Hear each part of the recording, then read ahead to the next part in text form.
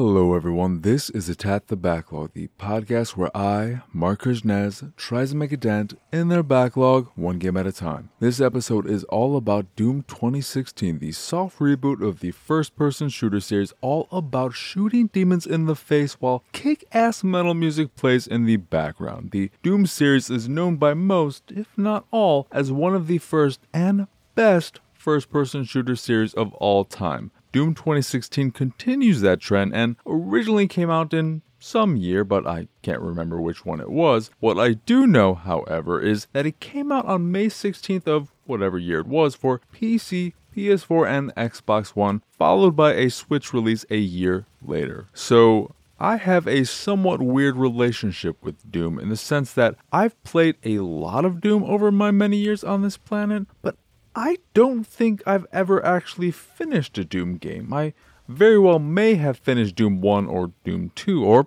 both, but I sure as hell don't remember doing so. That said, I've always had a love of the series despite never, maybe, finishing one. So I was excited to really dive deep into Doom 2016. I did play the game around when it originally came out, but I stopped at Mission 5 when you first get the ability to double jump for no apparent reason. To clarify, you get the ability to double jump for a very apparent reason, but my stopping happened for no apparent reason. And on that note, having the memory of being able to double jump without being able to double jump during the first few levels of my replay was surprisingly hard to wrap my head around. Despite there being 4 years between when I originally played it and when I went back to finish it, starting over from the beginning of course, the muscle memory was still there and I regularly tried double jumping even though I knew very well I wouldn't be able to do so until hitting a certain story beat. But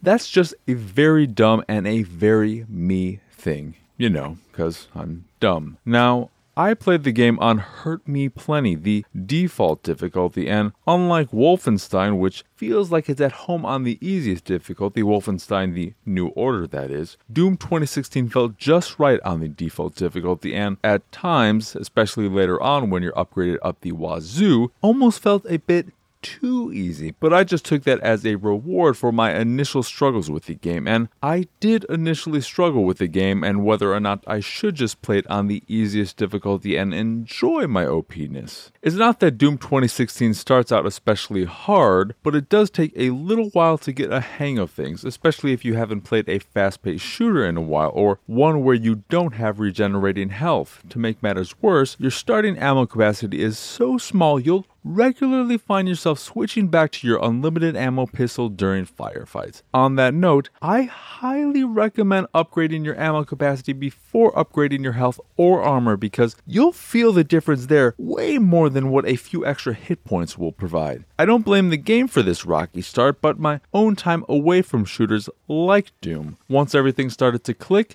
they fucking click like nothing has ever clicked before. That's not true. I mean, they click, but I've experienced similar clickage in the not too distant past, like with Control, which pretty much clicked with me right away, and just mentioning it makes me want to play Control again. But I'll do my best to control myself and not let Control overtake this episode that's supposed to be about Doom 2016 and how great it is, because it is great, like really great. Back on point, once Doom 2016 clicks for you, and I have no doubt it eventually will if it doesn't immediately, the game is pure joy from start to finish. Every weapon feels great, and not having to reload keeps the action moving at a breakneck pace, helping make every single encounter exciting, whether big, small, or somewhere in between. And just in case you're wondering, the tears you cry are absolutely the laughter that keeps you coming back for more in that space between, you know? On top of that, every weapon has 2 potential attachments you unlock by punching a robot in the face or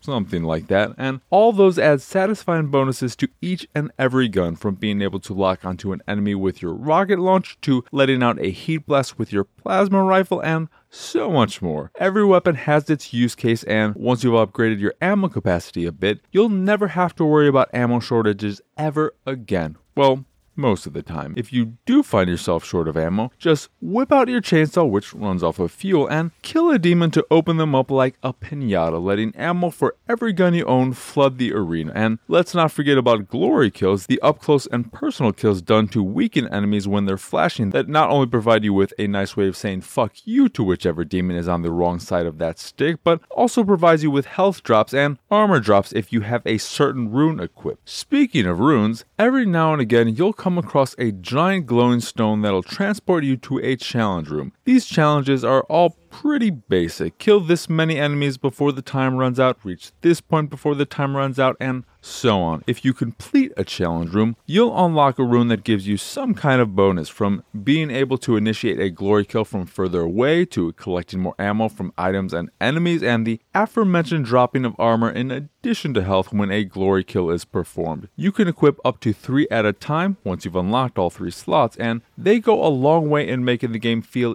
even better by fitting your specific playstyle and needs. Spoilers, the 3 examples I mentioned are the 3 runes I used during my entire playthrough. You can also improve every rune by completing specific challenges, but said challenges basically just amount to, we will upgrade this for you in due time, after you use it long enough. The way the runes impact your playstyle and the fact that every gun feels great goes a long way in making the user experience as good as it is. But there's one thing that makes the difference and puts Doom 26 above the rest: the music.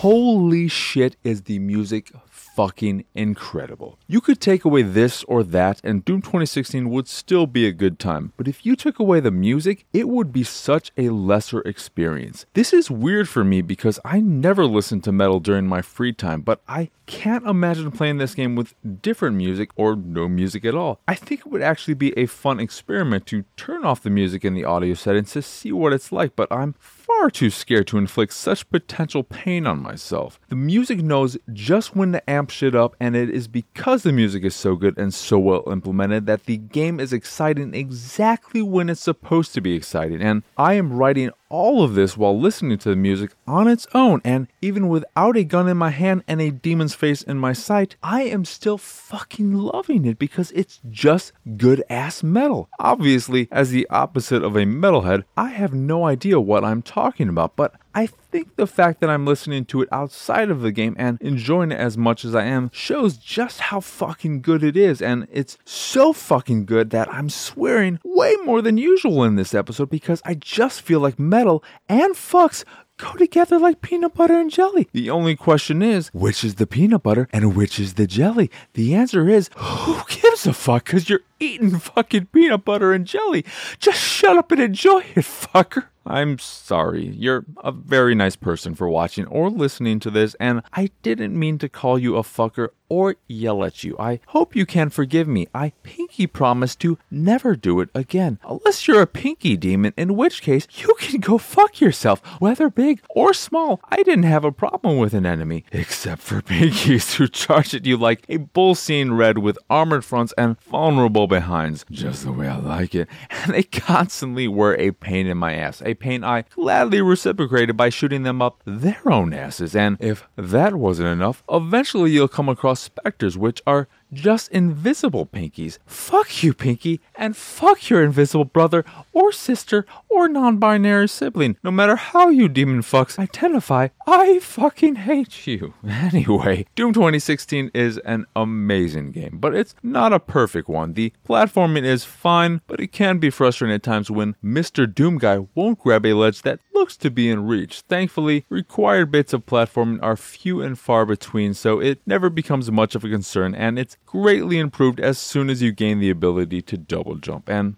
that's it. That is the end of my complaints. Is this story anything special? Of course not. But who the fuck is playing a Doom game for its story? All you need to know is that demons are bad and you are the one person to rule them all. You're Sauron, the demons are the rings, and it is your duty to lord the fuck over all of them. I adored my time with Doom 2016. As a soft reboot for the series, it does exactly what it needs to do and then some. It reminds you of why you love the series in the first place and then says, but look at how much fucking cooler we are now. It's full of fun Easter eggs from original Doom levels to a Skyrim Arrow to the Knee reference and more. And while there's so much for longtime fans to enjoy, whether it's said Easter eggs or seeing how classic enemies have been updated and upgraded, Doom 2016 is a perfect starting point for the Doom virgin in your family, and despite its relatively fast nature, it's a game where you should always be moving. It feels really good with a controller. Honestly, I can't say enough good things about Doom 2016. It's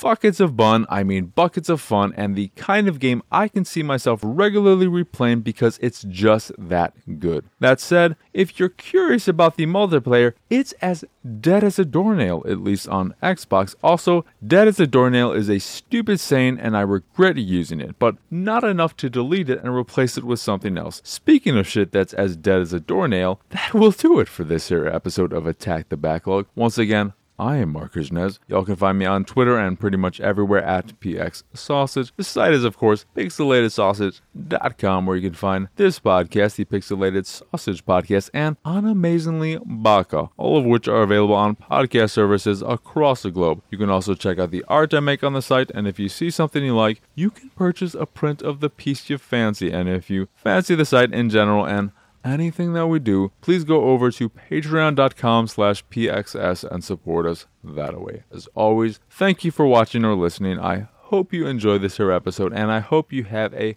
wonderful, wonderful rest of your day. Unless you're a Pinky or a Spectre, in which case, get fucked.